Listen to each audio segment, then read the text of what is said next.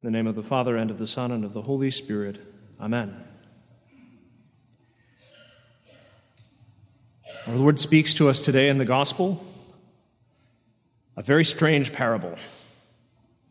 They're all strange. If you're reading them correctly, they should be strange. That's, in fact, St. Jerome will tell us that if we want to understand what is being said in the Gospels and what is being intended by our Lord whenever he speaks, we should look for the piece that does not fit, because there is always a piece that does not fit. We hear these parables so frequently that we assume, of course, this is the way things will go. We hear of the shepherd who leaves 99 perfectly good sheep in the field to chase after a disobedient one, and we say, oh yes, of course, but that is insane and not something a normal person would do or should do. So often our Lord's parables, precisely in the place where they don't fit, make supernatural sense, which is greater than even natural sense. And we do have a strange parable today, the parable of the dishonest steward, the parable of the steward who takes his master's property, and when he realizes that he is no longer going to have his life of dealing with his master's money, what his master has given him to use, starts giving all of it away. And not in a pious way either, but calling in all of the people who are indebted to his master and showing them mercy he's not been warranted to show them. And then his master praises him for taking what he has and giving it away and forgiving the debts that his master was owed and all of these things. And you wonder, what employer on earth would, if you gave deals you were not warranted to give to clients, would call you in and say, well done for making less money for me. It simply doesn't make any sense according to natural logic. But that is because the parable the Lord gives us has a supernatural logic. Because our Lord is not speaking of stewarding our wealth according to the wisdom of the world, but being caretakers of what he has given us in time according to supernatural wisdom. Because who is the master of the house in the parable but our Lord? And who is the steward but us ourselves? And what is the wealth that the steward watches over but the things given to us in time? Our possessions, our position, even our gifts, our talents, the very things that seem to be so much a part of us, but which we have received, which we have not earned for ourselves. And very interestingly, when you read the Fathers of the Church on this, if you ever want a good review of what the Fathers of the Church have to say on something, just to get a really nice, succinct synopsis of it, you can always look up the Catena Aurea on the Dominican House of Studies website. They have the whole thing there. It's very convenient. You get to see what all the Fathers of the Church have to say, just in brief. But the consensus is that the Lord wishes to teach us to use what has been given us here on earth for the sake of heavenly profit.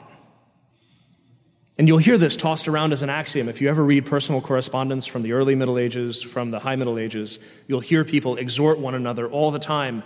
Remember that the things you have been given, your wealth, is your road to heaven, because these are the tools that the Lord has given you to give charity to others and provide for yourselves the wealth that does not run out.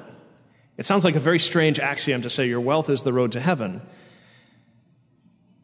But in a certain sense, it is true that the Lord has given us and allowed us to have everything that we have, not for its own sake,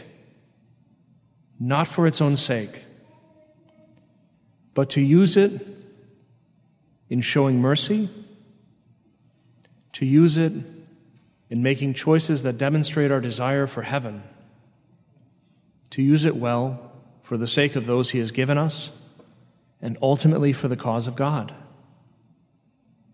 That the Lord has given us all of these things not for their own sake. And we know this.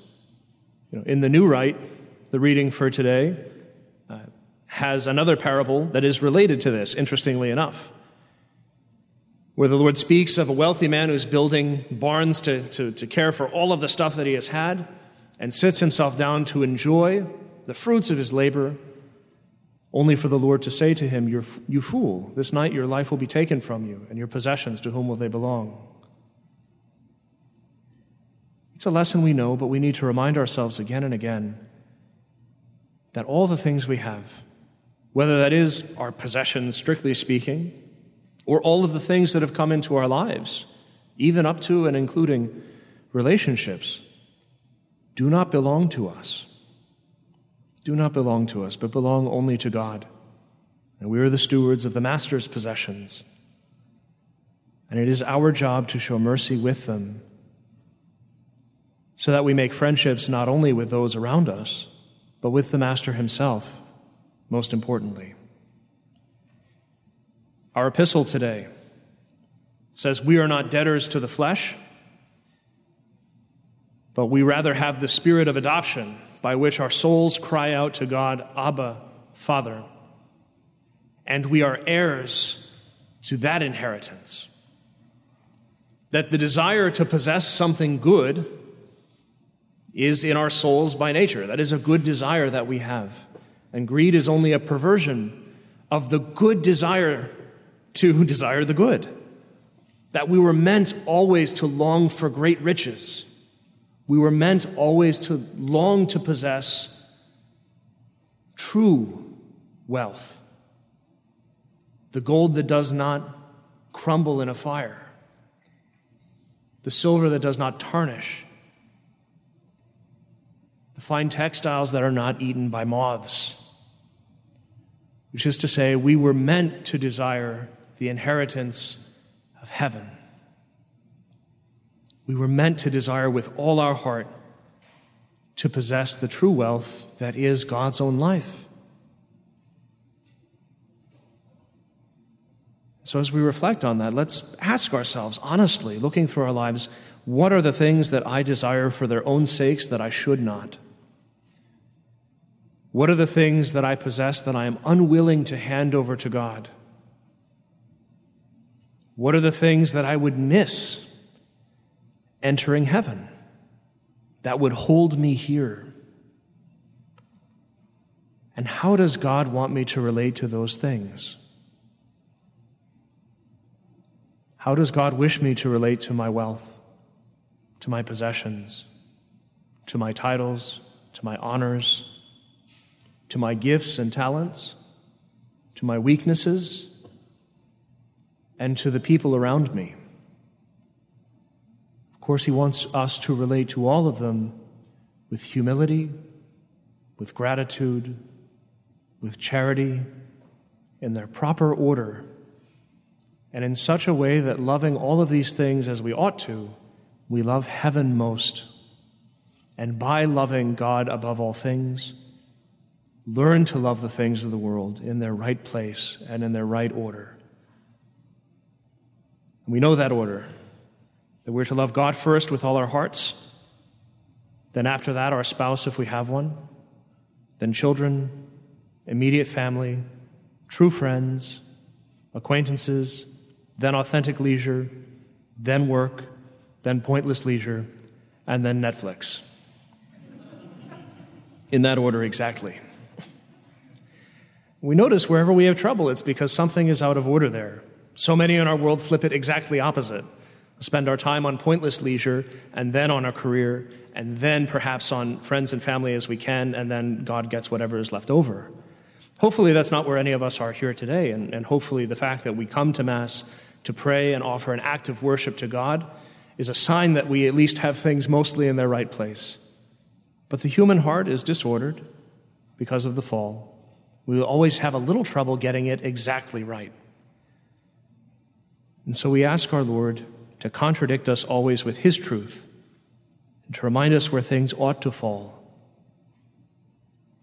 We have excellent saints this week, truly excellent saints. And I hope Our Lady will forgive me if I didn't mention her. I mean, we have the dedication of the Basilica of Mary Major in Rome soon.